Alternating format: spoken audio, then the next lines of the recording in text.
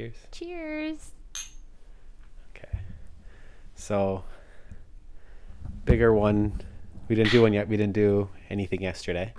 We did. We went to... No, like we didn't do a podcast yesterday. Oh, yeah. So a little bit more to, I guess, speak on today. Well, I think it's been slower goings the past couple days. We were all hot and ready out the gate when we got here. Oh, you don't like the wine? Not really, no. I didn't think it was bad. It's okay. It'll do. Sorry, continue. Yeah, we kind of hit the ground running, I feel like, when we When we first got here. And then I feel like yesterday and today we've been a little bit more tired and taking it slower. Yeah, I wasn't feeling the hottest. I think I had like something going on with my stomach a little bit. A little flu bug or something. I don't know. I don't know if it was like a food of something I ate, but yeah. Yeah, we had this like weird cheese. It was a camembert. Yeah, but it didn't taste like a camembert. It was like a hard camembert. It was hard, like a rock, a little bit. It was creamy, but it wouldn't have crumbled, but it was like you had to put your weight on the knife to make it a cut camembert to me like is closer to a brie. Yeah. This is closer to like a cheddar. Yeah. Like a really soft cheddar. Yeah, and again, it was like really thick when you ate it. It was like not. I know cheese is normally pretty thick, but like this was very, very rich, or like I don't know how to even describe it. It was just like really. I don't know. It was different. I mean, I don't even know if that was what did it to me. But it was. I mean, it wasn't terrible. No, it didn't taste bad. It was just. But feeling a little run down. Maybe just probably because of the late nights and. Well, you've been staying up late to watch hockey. Yeah, like until 3 a.m. Leaf games start at either midnight or 12:30 here. So, and they go for like 2.5 hours. So it's a big commitment. But yeah, I decided to skip yesterday because I was really tired. But. And you've been driving a whole bunch. Yeah, well, that's what happened. Right? We were leaving. What was it? Like the Hekna? Near Hecknar or whatever. I don't know how to pronounce it. It's spelled Hella, Halla, but I'm pretty sure two L's together make a ek, like a kna. Ekna. Like what two L's make a KN sound. But anyways, we were leaving from there to come to Vik, and so basically we went so we had to go further east to go to Vik from where we were, but we headed further west up the southern road. That's whatever that road is that we've been taking like the past little while, because we decided to go to a natural hot spring. Right? It was a nice day when we were leaving, so we got up. Well, it was, but remember it had said that we got a storm warning. Right, but it wasn't going to start until 1. Till 1 in the afternoon. Yeah. So, just looking at what the weather is going to be like on Sunday. Oh, I guess we left on Saturday, right? Yeah. So on Saturday, it said there was gonna be a really bad storm starting at 1, and then all day Sunday and all day Monday it was gonna be raining. So we weren't really gonna have a chance to go to this hot spring at any other time. Plus, it was pretty close to where we were staying in Hecknar, so it was about like 30 minutes or 40 minutes away. Yeah, something like that, like 30 minutes. So we left. We got up pretty early. But 30 minutes in the opposite direction. Yeah, of where we were going to go. Vik, yeah. So. Which, it wasn't the greatest, but it was pretty much the only time, weather permitting, we would have been able to go. So. Yeah. We got in the car probably around like 9 or 10. Drove to the lagoon. It was really nice. That was like my highlight of the trip, because that was what I was really looking forward to going to Iceland for. So this was a geothermal, like natural hot spring. Yeah. And it was outside, and it was actually a really nice morning / early afternoon. Like the sun actually came out, which doesn't happen too often in Iceland. Yeah. It's happened at like the most opportune moments, I feel. When we went to that waterfall, there was a rainbow with the full sun out, and then when we went to this hot spring. Yeah. And it was just, so relaxing getting in. But like when you step out in your bathing suit. Well, okay. So well, first of all, the hot spring itself, it's a man-made like pool. Mm-hmm. Oh, I want to read up on it a little. I should have done it before, but it's been around for a really long time, like close to 100 years. Oh, right. Yeah. There's some like old-timey pictures right. of like I forget what it's called. bathing. It has a name. There's a specific name for it, but I can't remember what it's called. Anyways, and we probably couldn't even pronounce it if we knew. If anyone is really interested in it, it was called Secret Lagoon, and it has some Icelandic and it's name in as well. Iceland. It's the only secret lagoon in Iceland. Right. So if you look it up, you can see the history of it. But it's sort of a man-made pool, but it's heated through geothermal means. Right. And so, you get there and you take your shoes off when you go in the change room, I guess to keep the mud out, that's a common theme here. And you have to shower before you go in. Like they're big sticklers about that. But yeah, sorry, continue. And you have to, like, they're not only sticklers that you have to take a shower before going into the hot spring, you have to be butt naked. And they have it written in multiple places. Not in the spring, not while you're in the hot spring. No. When you're Yeah. taking the shower before you go in the hot spring, you have to like strip down. You have to wash your ass. You have to wash your butt.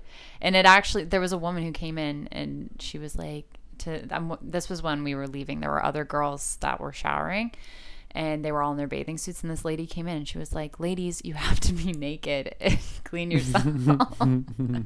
Like they're very strict about making sure you wash yourself. If you have a bathing suit on, it doesn't necessarily get to the parts that you probably want to wash the most. No, and so I read a sign, and it's basic, like they uphold a high standard of cleanliness in these hot springs. So because there's no chlorine, there's no additives to make it clean. Because when you go in, like I have to, I guess to fast forward a second, when you go in, it's not a paved, not a cement bottom. It's all rocks, and it's all sort of natural stuff. And there's algae kind of growing on the rocks. So I imagine you want to keep some level of cleanliness. Yeah. So it's Yeah, so you get in the shower and then you wash yourself, put your bathing suit on, go out, and it's like you're out in the cold. You're outside. Oh my god, it was so cold. It's the wind so was cold, blowing. I was just like, oh my god. You're in shorts or in a bikini in 4-degree weather. Yeah. Mind you, the pool's really close to the door, so it's not too bad.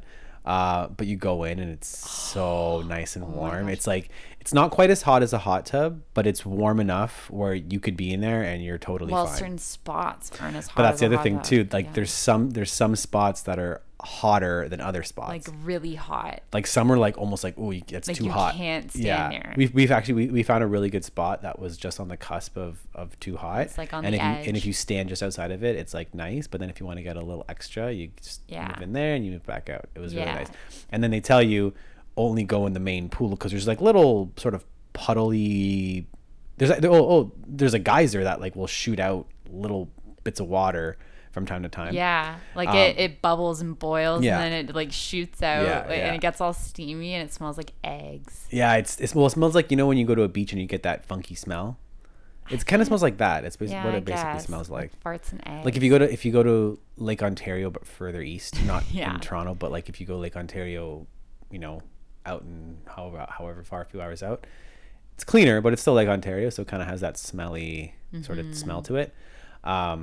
But there's a path you can walk behind it. You can along those little pools of water, and it's boiling. Like the water is bubbling, and it's not because of any air. It's because it's 100-degree water. So they say don't go in there because you'll get burned. So it was interesting because my mom had told us about this story where somebody that she knew had fallen into a hot spring when they went to Iceland and got very severely burned.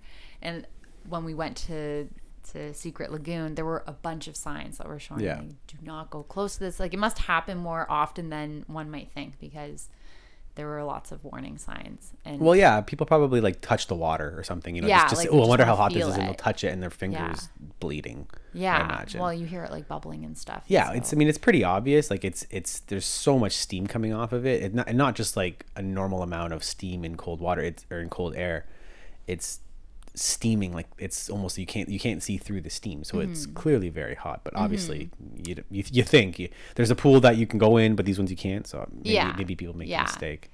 It was really cool. But yeah, really cool. And like Haley said, it was sunny. It was sunny out. The sun was out, so it was a really nice scene as well.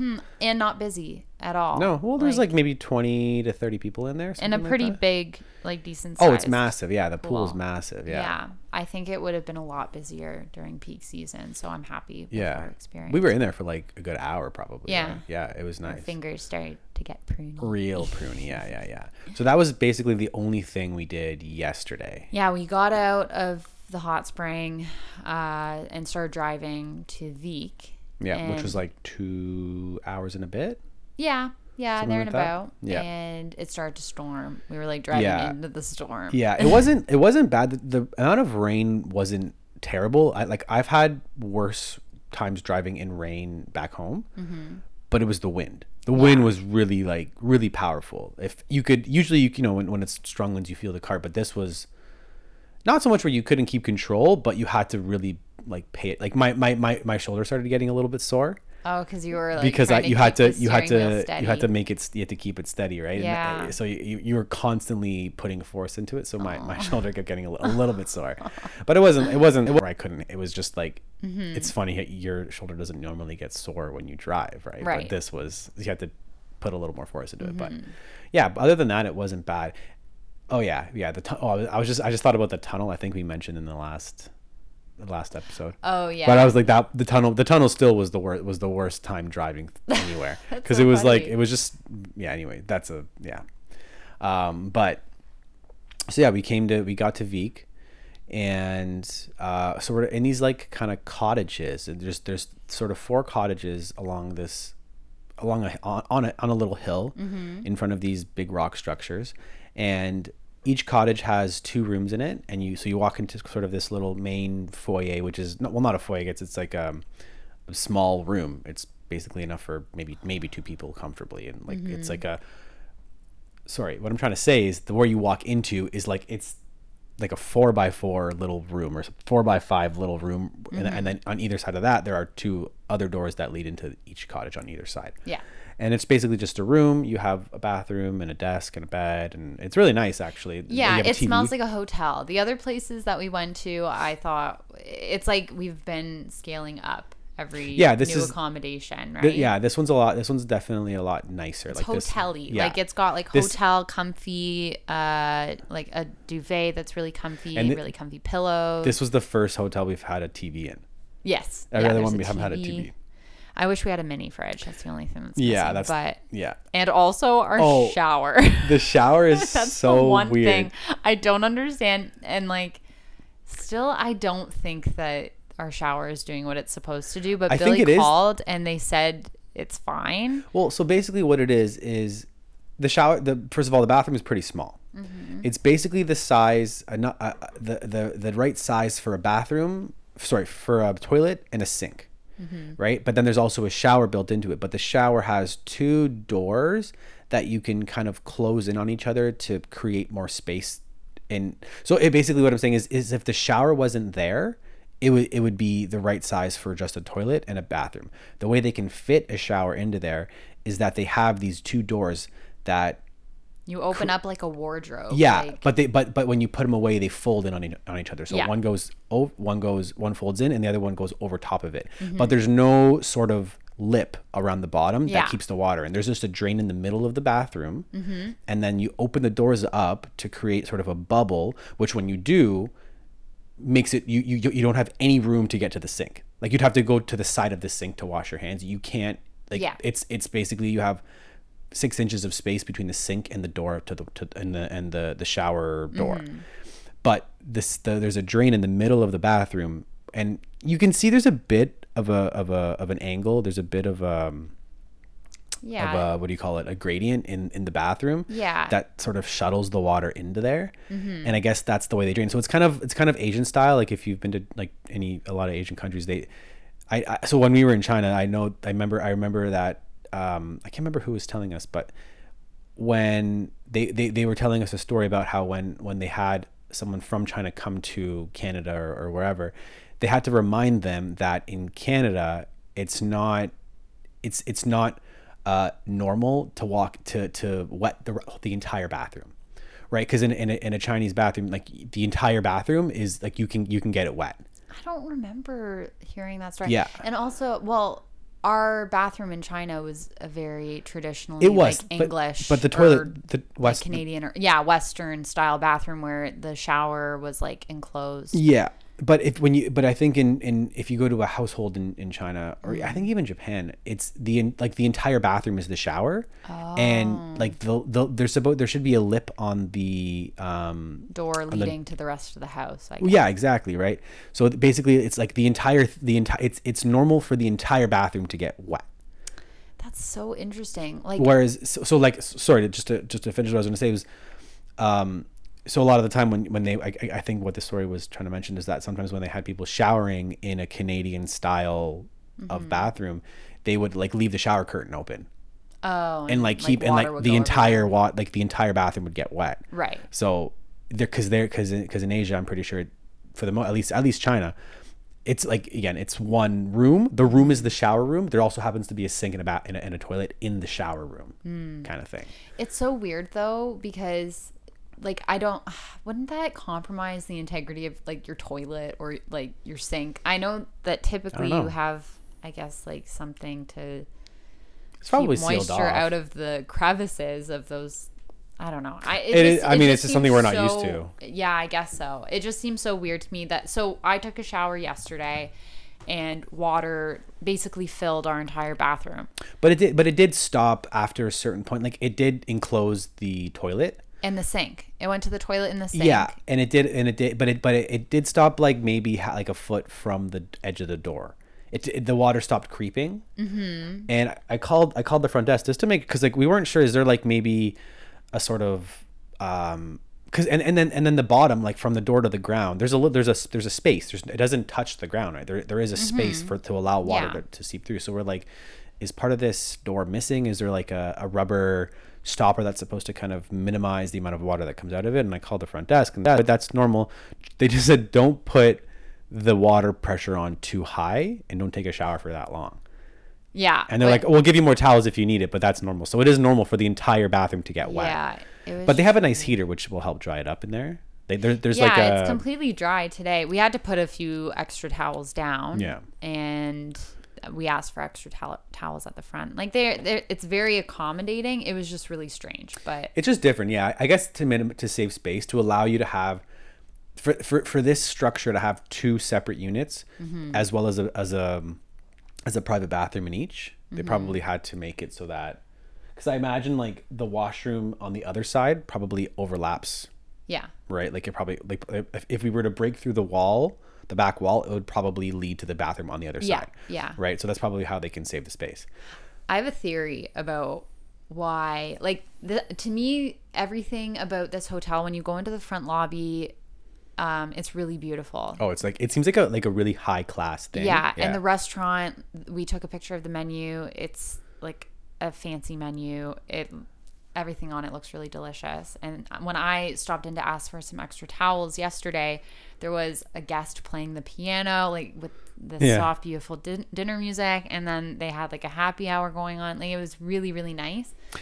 By the way, sorry to cut you off, but so we're in the 4 cottages that the hotel owns, but there's a separate hotel that's multiple stories, right? That I think so. I think that's what the behind. Like you can go. I don't know. I don't think it's maybe it's like 3 or 4 stories, but there's a hotel facility, and then there's these 4 cottages which you can also rent through that hotel. Yeah. By the way, so yeah. So your theory? Yeah, I have a theory that we'll get into when we talk about what we did today. Okay. As to why I think some of the facilities are really nice, but they seem kind of like temporary. Like they're not going to put a lot of effort into these bathrooms because these bathrooms might not be here. Oh, right. Okay. At any given time. Yeah. So we'll get into that. You're right. So yeah. So okay. So yeah. So that's basically where we're kind of staying. Really, I mean, it's really nice. Vique's it's like it's bigger than, it's probably the biggest town that we've been to so far, right? Would you say? Really? I think it's kind of small. Well, we've only gone through like 2 or 3 streets. Well, I'm thinking about when we drove to the Viking restaurant. That town that we drove through is. I mean, like in terms of where we've stayed. Like we said, Yeah. we basically stayed on a farm. Yeah. One, and then the other one we stayed in a tiny little fishing village. Yeah. So Vik is it's not It's bigger. Yeah. I wouldn't consider it a city. It's definitely a No, town. it's got one restaurant and it's got. There's a couple. There's the Asian restaurant, and then true, there's true. the Yeah, pub, and right, then there's a supermarket. Yeah. But yeah, it's small. It's probably like, what would you say, like 4 or 5 streets? I feel like it's a lot. Like if we go further out, if we're going towards where the Lava Cafe is, I feel like if you were to continue on, it stretches a little further. It's definitely small, but it's Yeah. the biggest one we've been to. Is my point. But yeah, so we get here, beautiful. I mean, it's a really very high end area, very high end building and facilities and whatnot. So our plan for the day, and Haley had booked an ice cave tour which in advance. So we had that planned already, and that was this morning. So, and we had to meet at the this cafe. They call it the Lava Cafe. And we meet there around, I think the tour starts at 9:30, but we had to meet there 20 minutes before. Maybe 10 minutes before, a little late, but Very on brand for us. yeah. So we get there, and it's basically this tour. I think it was seven of us plus the tour guide, and we were put into this this monster of a vehicle. A monster truck. That's what it felt like. It kind of was a monster truck, but it was a monster van. It was like one of those full-sized vans. There was 4 rows. You could, I mean, there was like a school bus style kind of. Yeah, like you could probably, realistically, you could fit 3 people on each seat, so it could seat 12 in the back probably very easily. But I think there was only 2 seatbelts on each thing, so we only filled up 3 rows with 2 in each, so there was more than enough. But realistically, you could fill 12 plus the front 2, so you could fit 14 people in this van. And it was raised. It was very raised with like, I don't even know what the size was, but it was like they were clearly off-roading tires. They were massive, like thick. They were like a foot thick. And I don't know tire sizes, but it was clearly meant for off-roading. And we're like, oh, this is cool. We get in this. I wonder if it's just gimmicky. But then we get on this tour and we realized why you need, this was the minimal vehicle you probably could use on this road. Yeah. So, we go, and then we're on this road kind of like maybe 5 minutes outside of, on the outskirts of town. And then he pulls off onto this road, and It's like a gravel road. It's like a gravel road, which we've been on before. Yeah. Right. And he actually said it's interesting. He said that road was the original ring road. So the ring road is the road that goes all the way around. Yeah, it encircles all of Iceland. So you could basically do an entire loop of Iceland, and finish in the same spot that you started in.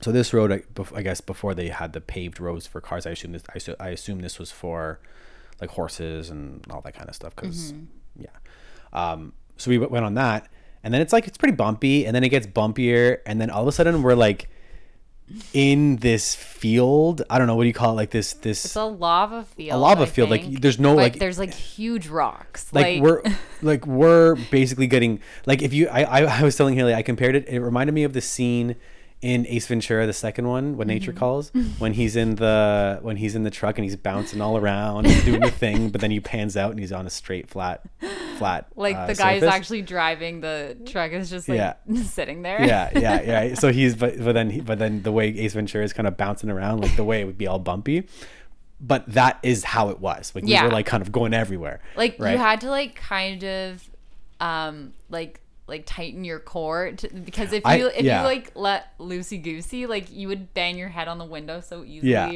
You're getting swung around. And this guy drove fast. Like, I know. He would like rip and he would it. Slow down too. Like he would rip it. I guess he must have known the roads really well. He must have driven them. There are potholes everywhere. But he would speed up. He would like speed up for like 10 straight seconds. He would like accelerate the entire time, and then I'm like, oh my god, are we not going to hit a pothole? And then all of a sudden he would stop, and then he'd kind of move around a pothole. So he would know what areas were flat enough where he could gun it, and then what areas he had to instantly slow down and then move around. And so not only were we bouncing up and down, we were moving like side to side, left and right, all over the place, right? And eventually we get to the part where he's like going down hills and up hills, and it's like serious inclines. Yeah. Like not like where obviously they weren't long, so it wasn't like a street. It was like kind of like a little hill, but I wonder you if were can hear the rain. Yeah, it's like raining. on the podcast. I wonder if like if Maybe. it's picking up the sound. It's been raining cats and dogs. Oh yeah, a lot. It's on and off though. Today was actually really nice. Well, so yeah. So we're in this thing, and then eventually we get to this point where all around, like we're driving through this, I guess, a lava field, and there's you can see there's roads. Like this is clearly an area that people have driven before. Probably mostly these tours, but I imagine people who go off-roading. Like there's clearly these paths, I guess you could call them, that people will use to take around this area. Mm-hmm. But if you look in 360 degrees, there's no roads. There's no civilization. It's all just like wilderness, like or mountainous ranges kind of thing, but flat sort of plain with mountains all around. And yeah, so we get to like the most remote areas. Eventually it's like we drove maybe for 30 minutes in off-road and like 5 minutes on actual road. Yeah. Right. So just getting out of Vik and then like 30 minutes into the like towards the glacier basically. Yeah. And I'm not gonna even attempt at pronouncing it, but it's the glacier that covers the Katla volcano. Mm-hmm. There's also a Katla glacier which doesn't cover Katla volcano. That's one. But it used to. What it used to, yeah, before it, but when the glacier was bigger, that's right. Yeah, because the glacier, I guess it when recedes, there's pressure that's put from the top, the snow that's fallen on top of the glacier, and there's pressure that builds, it expands outward, and so it's kind of weird. But. That basically it's a working system where the glacier will grow, and then when it snows, the snow piles up on top. It piles up, and the pressure pushes it down, which kind of he described it as a cake. It kind of if you were to push a cake down, it would obviously squirt out the sides. Yeah. And they call them, like, I think there's a main glacier and then sub glaciers all around it. Yeah. But anyways, we get out. And it is it's raining a lot, but it's also so windy, so it's smacking you in the face. Oh my God. That's like the most crazy wind I've ever felt in my life. To a point where it felt like you could lean back. Yeah. The wind would catch you. Yeah. Like you could do a trust fall with the wind. Yeah. And it would catch you. Or it would blow you in the opposite direction. Like you fall flat on your face. Right. Yeah. So and then strong. After that we had to hike for maybe like 15 minutes right, to where our ice cave was going to be, because I guess that part is because we were basically hiking through mountainous sort of terrain, like somewhere where a car couldn't go even if it was an off-road vehicle, right? Yeah. So we go through that, and this guy's, he's pretty cool. He's kind of like, I don't know, we figured out there's this kind of weird sort of Icelandic demeanor that people have here, where they're very friendly. Like nobody's overly rude, but they really skip the pleasantries. They don't, there's no like very dry. Yeah. And there's the point. Right. There's no kind of social banter that you might have with someone who, like, if you meet someone at the, you get introduced to someone, you might say, oh, hey, how are you? You know, what do you do for a job? What do you do? Like, you engage in small talk just to whatever, to get to know the person. Here, not so much. Like not at all. Yeah. Not even a little bit. But at the same time, people are like really kind. Like, they're not rude, and they're not nasty to you, but it's almost like there's like an aloofness or like a standoffishness where it's like they don't care that you're a tourist. Like they're just like, okay, you came to me for a service, I'll do that service for you, and goodbye. Yeah, like, I don't think they treat tourists any different than locals. Exactly. Yeah. But it is strange because having gone to other places in Europe, usually people who, especially like tour guides, will be like, oh, where are you from? Oh, Canada. Oh, where? Like, where in Canada? Like they'll make conversation, and it's none of that has like with any servers. Like when we've gone out to dinner, we haven't gotten any. Like, and that's fine. Everyone's really nice. Well, it's a different experience than traveling to other places. Yeah. Like China obviously was completely different. Very different. Yeah. So my theory with that is that obviously Iceland is a very, or at least once was a very treacherous place to live, or very. Like, with the weather, with, the lack of fertile farming conditions, lack of resources. Exactly. Right. They're probably, it was clearly a very hard life to live. And I'm sure life expectancy was probably a lot lower than in other places. So there's probably this ingrained culture of help, first of all, helping each other out. Right. Like if you have, things. If you have a community, you probably have to help each other out and support each other. Otherwise, if you don't use each other to survive, you won't survive, right?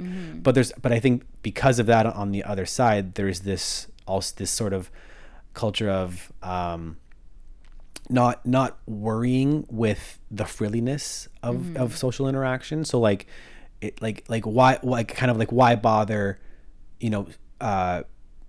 engaging in small talk when there's shit to do.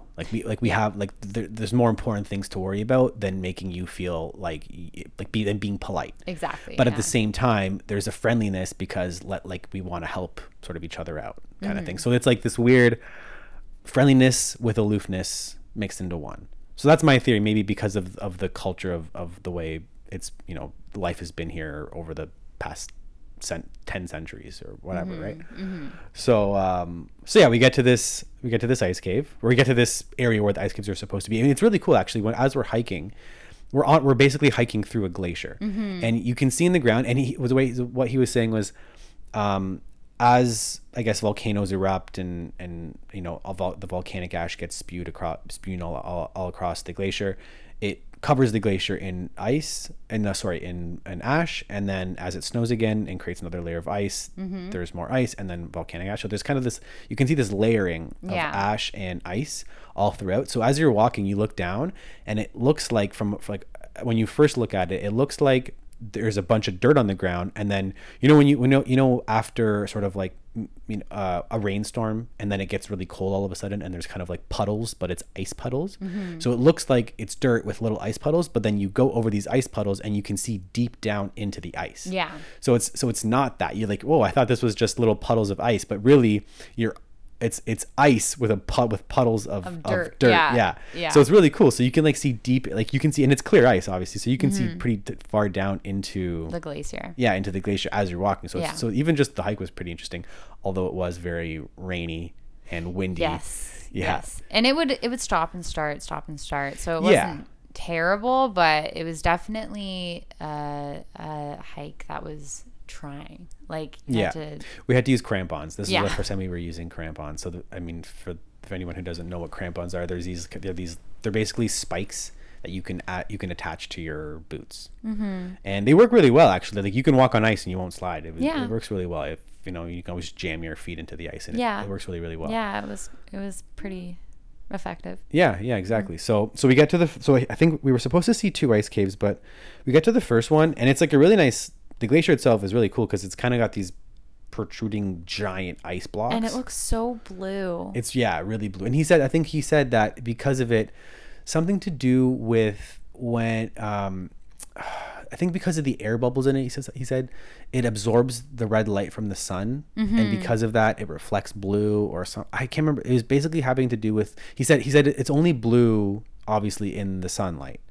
Right. If there's no sunlight, it's not blue. So because of the way it absorbs and reflects the certain light that you would see, it looks like it's blue. Right.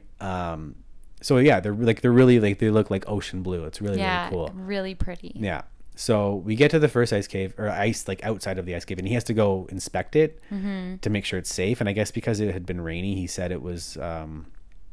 It was dangerous. It was unsafe and dangerous. I'm like, okay, obviously we don't want to die in there, but I don't know. I was kind of bummed out because we didn't really get to do that part. We only saw one of 2 caves, right? And we're like, that's kind of shitty, but whatever. It's not really. I guess it's not really worth the risk of dying and stuff.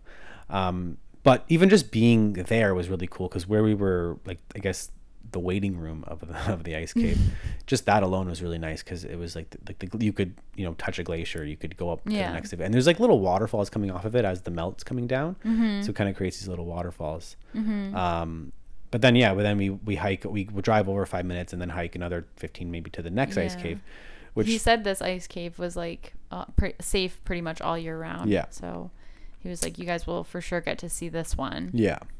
So and it's basically just it's basically a hole in the glacier, which it almost, if you were to flip it so it's facing upwards, it kind of is like a funnel. It kind of it funnels down into a small hole, and the hole is probably 5.5 feet high, something like that.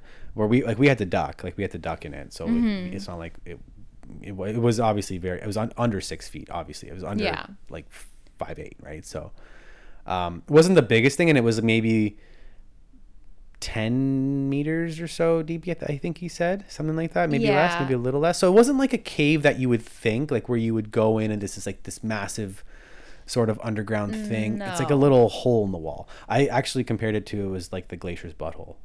It's what it kind of was like. Yeah. But I think he did say that it changes depending on the season and the weather. Yeah. Like he was saying, I think he was kind of insinuating that climate change has had a part to play in how the caves, the formation of the caves and how it changes. So during the summers, the caves will melt, obviously. Mm-hmm.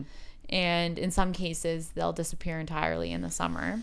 Yeah, I think what he was saying too was that any caves that they tour, they're never, none of them are permanent. Yeah. So like what you might see one year would be completely different than what you would see the next year. And he was saying because of climate change, that window of time is becoming shorter and shorter. So he said typically these ice caves could last, anywhere between 12 to 24 months. So almost 2 years you could have an ice cave that stays relatively intact where you could bring tourists and explore it. But more recently it's changed at a more frequent rate, like 6 months, 3 months. A cave could be there, for a certain amount of time and then it's completely gone. Yeah. So you could see there was like an archway where I guess this cave opened up this past summer, or I don't know if he was referring to like the early fall, but it This had year. receded back. Yeah. Yeah, so they change a lot Yeah. depending on the weather. Yeah, But for sure. it was still really pretty, and it was bright blue, and you could see like the layers of ash and snow. And we got to take a bunch of pictures, and the pattern, like the way that the shape of the cave is, there's like this pattern where it looks like it's been carved. Like it looks like it was man-made, but it's just the shape that the ice takes because of the wind and the melting. The water melts on it. It makes kind this, of like, really beautiful shape. It kind of like, if you could imagine if you were to take a soccer ball and like how it's got, I guess, a bunch of hexagonal, pentagonal sort of shapes on it, and you were to flatten that but make them concave. Yeah. Right, like they were kind of like, they're like little divots, Yeah. but it's like I kind of, not quite checkerboard but more like pentagon, hexagon type patterning, and then each one of those shapes was a concave. So that was really cool, just the way, because he said the way the wind and because he said the two things that melt a glacier are wind and water, and wind and water never fall perfectly straight. So obviously you're going to get patterns, and that's the pattern it makes. Yeah, it's really pretty. But I mean, it was cool, like just to see, like just to be up close to a glacier, like just to like actually be able to touch and be that close to an actual, like, because I think he said the glacier itself is, what did he say? Like it was like 5 or 6 times the size of Reykjavik. Like it's bigger than any city in Iceland, maybe bigger than a lot of cities that we know of. So really, really big. And he was saying too that like you can see air bubbles in the glacier, and because it's like the glacier's thousands of years old, right? Oh yeah. He said like as it melts, it releases the air that's inside of it, and technically it's the air that the Vikings would have breathed at the time. So it's like, really, you kind of think of it like you're breathing Viking air. Forgot he said that. Which is really cool. It is cool. Yeah. But yeah, and then so we only got to see one, which is kind of like, it was shitty. Like it wasn't the best. I mean, it wasn't. I was hoping. I mean, we didn't get, I guess, the full Monty, but just the first of all, the drive in to see, like, to go off-roading, and then just to see the glacier, I think was well worth the trip. To me, like it was an ice cave tour, but the ice cave wasn't the highlight. Yeah, right? for sure. Yeah. I also think, like, I was happy that it didn't get canceled, that he still took us out even though the weather wasn't ideal. Yeah. And like the day before it had rained a bunch, so. Well, that's why it had rained, and the first cave was dangerous because I guess a lot of right. So I'm glad it still happened. Like I would have preferred that experience to our tour being canceled. Totally. And us just spending the day in Vik. Mm-hmm. So yeah, I think it was a success, but you just have to keep your expectations low, and I think that's the beauty of our time here in Iceland. Like, I don't think that either of us have had any expectations about anything. Yeah. And so we've just been pleasantly surprised with everything. Yeah, for sure. Yeah. Right. And that's the other thing. I think like a lot of people were like, at least the reviews that were written about it were saying that, oh, the pictures are misleading. Yeah. Because like there's these like massive ice caves in the picture, but like again, you have to remember that these ice caves aren't permanent. What you see 2 years ago doesn't exist anymore. Exactly. So you like every year could be completely different. So. Yeah. But it's that's I think in Iceland you can't have any expectations because it's so unpredictable. It's so unpredictable. Yeah. The weather every day, like it will say it's raining tomorrow, but it might not rain the entire day. It might rain in the morning. It might be like, I don't know. Like you just can't go in thinking like, oh, I want to do this and I want to do this and I need to do it on this day and it needs to be like this. Yeah, you know? Like exactly. It's not going to work out that way. It's not like going to like Cuba or something. It's not like going Yeah. to New York City and you know what you're going to see, right? Yeah. But speaking of unpredictable, remember what your theory is when it comes to why the bathrooms are the way they are? Yeah. So on the way back, we were asking him a little bit when we had gone to the caves of Heknar a few days ago. The tour guide there had told us about these two volcanoes, Katla and Hexla. So we were on the glacier that the volcano Katla is underneath. Mm-hmm. And she had told us that particular volcano is very overdue. It's like 53 years. Because usually I think a volcano erupts every 50 years here. Specifically the Katla volcano. Every 50 years. Yeah, ever since the first settlement here, it's typically erupted every 50 years. And twice a century. The last one was 1918. Yeah. So it's about over 50 years. Yeah. It's been 100 years, over 100 years since. So anyway, she was saying that that we should go to this lava exhibit and it will tell us more about the volcanoes and the different eruptions or whatever. So anyway, we were asking our tour guide about it.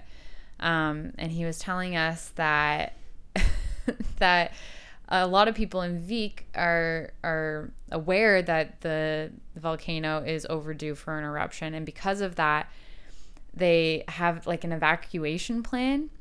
The reason being is because if this volcano erupts, because there's a glacier on top of it, it will melt how many tons of water? Like it's like imagine if you have massive high levels, like thousands of degrees of heat all of a sudden when in ice. It'll turn like a giant ice block though. And this giant that's like ice 600 meters deep. Thick, right? Yeah. So the amount of water that would melt from this eruption would completely flood the town of Vik. Yeah.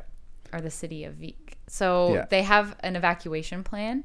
And he like let us know where to meet if like that happens, and it's up on this church that's like on a hill. It's high ground, so it's like there's a lower chance of the flood getting that. Yeah, so that was kind of an interesting tidbit, and that's kind of my theory about the bathrooms like being the way that they are is kind of I wonder if the people in Vik are kind of like, we're not going to put tons of effort into making these bathrooms perfect because it very well might just get flooded. Well, they're saying like it could happen any day in the next, like pretty much any day. Like it could happen in the next 3 months, could happen in the next 5 years, could happen in the next 10 years. Yeah, nobody knows. Nobody really like, and even like I guess volcanologists or geologists or whoever I guess tracks these things doesn't know this to be an exact science, and in terms of a predictability factor, it's very low. Mm-hmm. Like so I guess they give you half an hour. I think 15 minutes to half an hour. You get an alert on your phone. Yeah.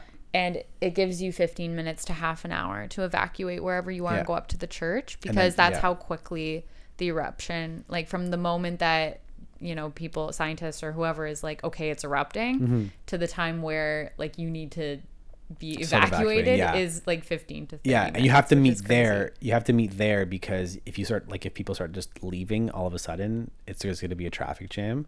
So I think everyone meets there, and there's like a specific sort of structured way in which they escape.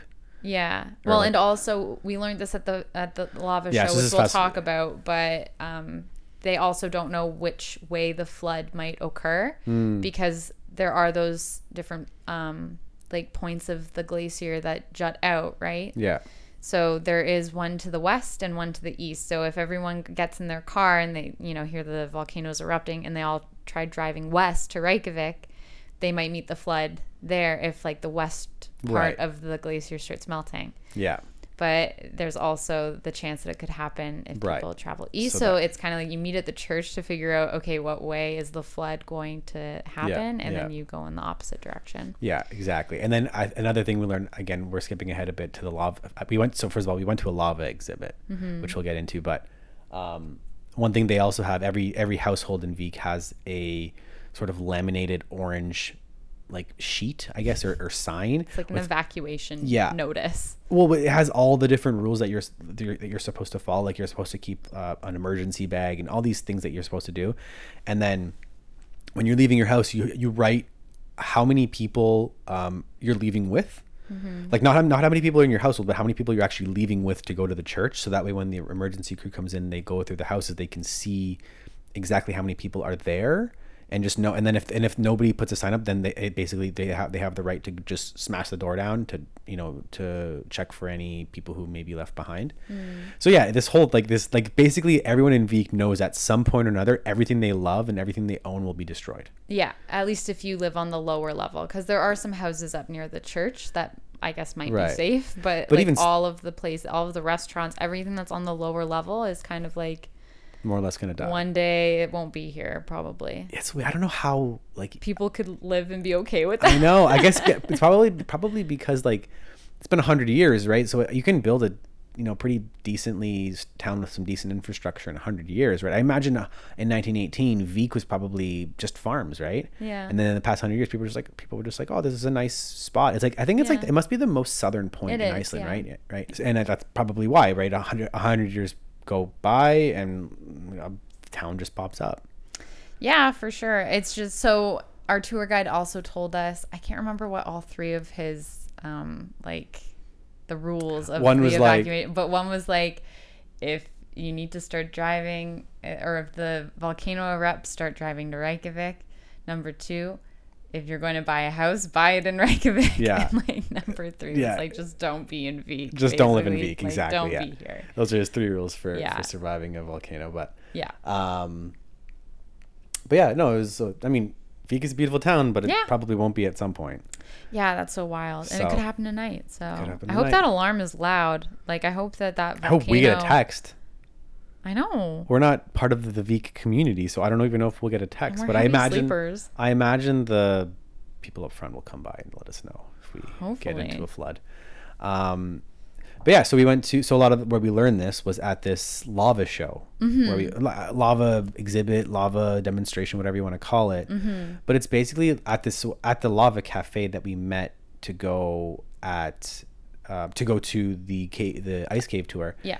It's a cafe. It's like a little coffee / soup shop, which has really great soup. Like we had soup, and it's crazy. You can buy soup, which is like, I mean, it was like $23 for a bowl of soup, or like over $20 for a bowl of soup. But I mean, that isn't out of the norm. Even in Canada? No, I mean here in Iceland. Here? No, right. I was going to say. Like all of the starters are like $20, $17 if you're lucky. Like it's expensive to eat, but they allow for refill. You can get one refill with your soup, which is crazy. Full. They give you a pretty but you can generous portion. Yeah, and it's a decent sized soup. It's like, and some of them are pretty hearty. You get like one of them has a bread bowl, which is good.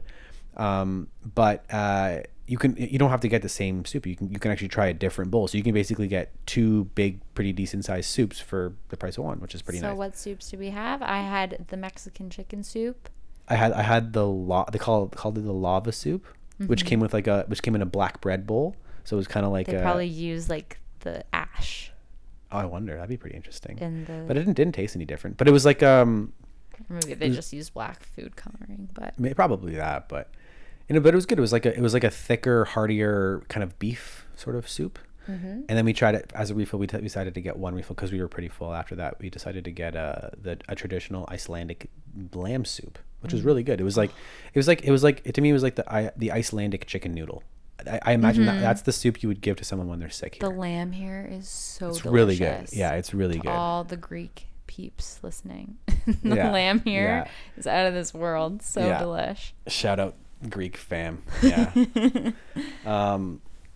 But yeah, so we go to this lava show, and it's this guy who, him and his wife, I guess, they had seen actual lava rivers and he was saying that apparently in Iceland, when volcanoes erupt, there's a lot of traffic, but it's not away from it. It's usually towards the volcano because there's this kind of fascination with it, and people actually want to see what it's like. So people typically drive towards volcanoes. Maybe not Katla because it hasn't happened, first of all, in 100 years.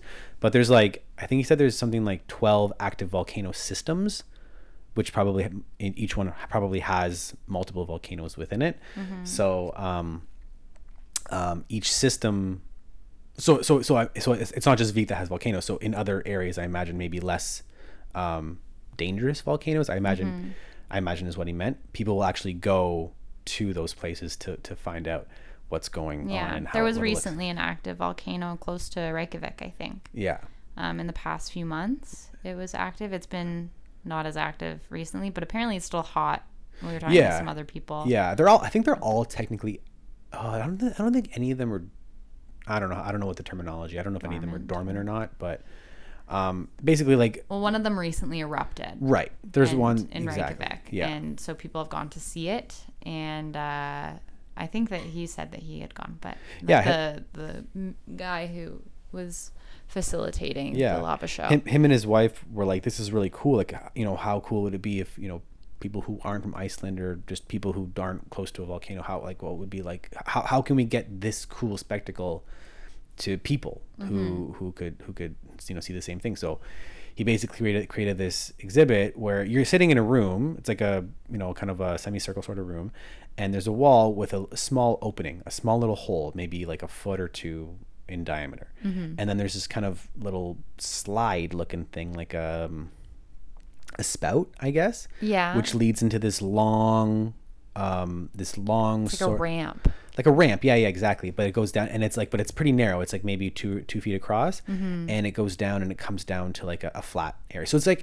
a slide. You know how slides in parks that come on an angle, and then at the bottom they're flat. Yeah. So it's like that, and it's covered in like dirt, like black sand, which is actually it's lava. It's unmelted. Well, it's unmolten, non-molten lava. It's what the lava would be made out of if it wasn't if it was solidified. It looks like black sand. Basically, yeah. So what he'll do is, I guess he has this method by which to melt these particular stones that he gets from the area, which are the actual stones from the original Katla eruption from in 1918. Yeah. So he melts them, and then he actually pours this lava that comes out onto this thing, and you can feel the heat. We're like maybe so hot in 10 or 15 feet back, maybe even probably more, 20 feet back, and you can feel it. Like the room gets hot. She's like, "You better take off your sweaters because it gets hot," and it's like really, really bright, and it's cool. Like I've never seen lava in real life before. You've seen it in movies, and you've seen it in which by the way, movies tend to get the facts wrong. You can't really dramatize people being submerged in people lava. Will fall in this pool of lava, but he said lava is basically just molten rock, and we're water, and water isn't dense enough to actually travel through rock. So you'd probably, if you were to fall, like he kind of referenced Lord of the Rings, if like the way Gollum fell in, if you were to fall in rock into a lava, you'd probably die from the fall. Like you'd probably die from if it was a high enough fall, you'd probably die from the fall before you die from the actual heat. But if you didn't die, you fell and you didn't break your neck and die instantly, you would burn while sitting on top of this. Yeah, you would catch fire. You'd burn. Yeah, you burn alive. You would just be sitting on top of this hard surface, and that just happens to be flowing as well. But it's really cool. And you can see he tells how the outside will cool down and solidify while the inside stays insulated. So you'd see this kind of black stuff form on top, which is the hard stuff. You tap it and it's pretty hard, but then you mash through it and it's like this gooey stuff, this gooey bright red stuff inside. Yeah. And then he kind of just did all these kind of tricks with it, and he showed how you can make lava tunnels because the outside will cool while the inside will continue to leak out, and then you have this lava that it's like not a perfect circle, but as hollow that you can see kind of tunnels going through. And you can make lava hair too. Oh, because when it's like a glue gun. Like a glue gun, exactly. Yeah. Yeah. He'll pull it. So he would poke the lava with this stick, and you would pull it up, and it would create a string, and it would get thinner and thinner and thinner, like the way glue gun does. Hair. Yeah. But it would harden, and then you can just break it. You would tap it, and it would just shatter. Yeah. Yeah. It's so cool. It's really cool. And then eventually when it turns to, so basalt is the mineral I think that they use to that the lava is made up of here. Mm-hmm. And when it cools, it turns to glass, like volcanic glass, right? It's this black stuff that can shatter. Mm-hmm. And it's really cool because it sounds like glass when it breaks, when Well, it he cools. put ice. Did you say? Oh, that's the other thing. Yeah, he put blocks of ice over top of it, which is really cool. And Mm-hmm. you saw that sizzle. And then he said what it'll happen is if the moisture, I guess, gets underneath a sort of pocket of magma, it'll Mm-hmm. create a bubble because the moisture will expand. Like the ice will, I guess, Expand in force moisture into, or steam into this underneath underneath it, exactly, and it'll make a bubble and pop. Yeah. Yeah. But then like the bubble will kind of stay hard, right? Oh yeah, because it'll only pop on one side, but then there'll be like kind of a dome with Yeah. a crack in it. Yeah, Yeah. exactly. And then he lit a little piece of paper in there. And he put it in the bubble. And what did he call it? He called it an authentic lava lamp. Yeah, it was really funny. Yeah. But it was cool. So you saw that, and then Love a good dad joke. yeah, and We so even yeah, got them in Iceland. you see how you get volcanic glass, and then so people were saying he compared it to obsidian, but obsidian is made from rhyolite, I guess the mineral rhyolite. But when it hardens and cools down, that's what creates obsidian. Whereas this is made from basalt, and it's same exact process, so it looks very similar, but it's not officially obsidian. I don't know if they have a name for it, but he just called it volcanic glass made from basalt. Mm-hmm. And yet we actually got little souvenirs of volcanic glass, like little rocks. They're in my coat pocket. Yeah. Yeah, they're really cute and shiny. Yeah, one side's like really shiny and smooth, and then there's another side that's kind of rocky and sort of. You can even like it kind of crumbles a little bit. You can kind of pick it, but it's sharp too. Super sharp, like Well, glass. yeah, like you're not like you can run your You finger could over it. stab somebody with You it. you could, but it's not like I think glass is sharper. Like realistically, I think it's just a higher chance that you hurt yourself with glass. But yeah, I think that was it pretty much. That like Yeah, and he gave us a lot of information on the volcano as Yeah. well, and I think, and he's like to get this whole thing started. He actually was working with, I don't know what the professors he referred to them as, but I imagine they're volcano specialists or geologists or something like that.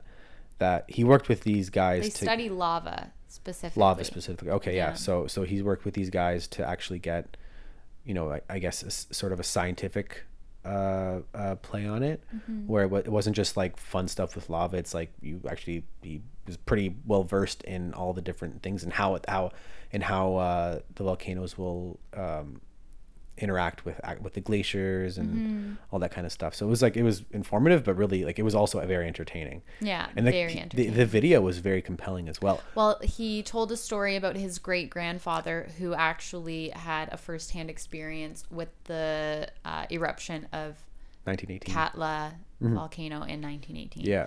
His great grandfather was a sheep farmer, and he was actually up on the glacier with the sheep.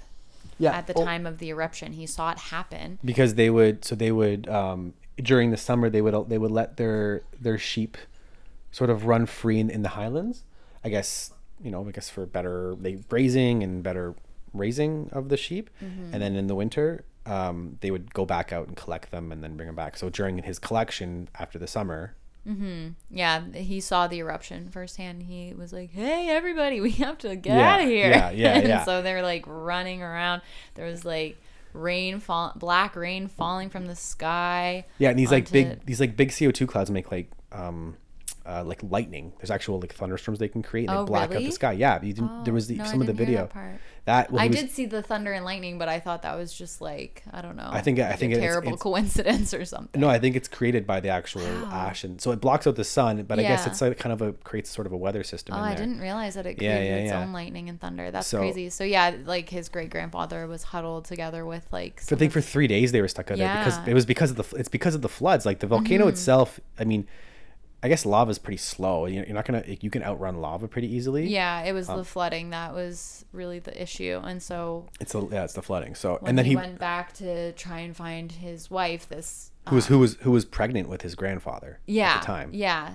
So his great grandfather went looking for his wife at their farm stay. It was like completely destroyed, but she was okay. Yeah, which was like obviously like the case because he's alive to tell the Yes, story, right? Of course. So, But yeah, crazy story. Like, and crazy that like now he's got like his great grandson has a lava show. yeah, exactly. That- And then the story remains. Yeah, it was But an awesome show. There was also a I'm sorry, I don't remember what they were. I can't remember what they were referring to, but they said there was a volcano that erupted and there was like a lava field, like an active lava field, like a hot red lava field that was 5 times the size of Manhattan.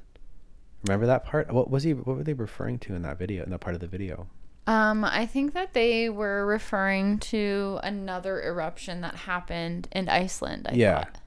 But it was like at a different volcano site. Yeah. But was that like, that was pretty recent, wasn't it? Yeah, I think it was in 2010. He was talking about. That was the one? Yeah, Okay. I'm pretty sure that was the one that they were talking about. Well, they're talking about the one. And it was when the airports all shut down. I remember that vaguely.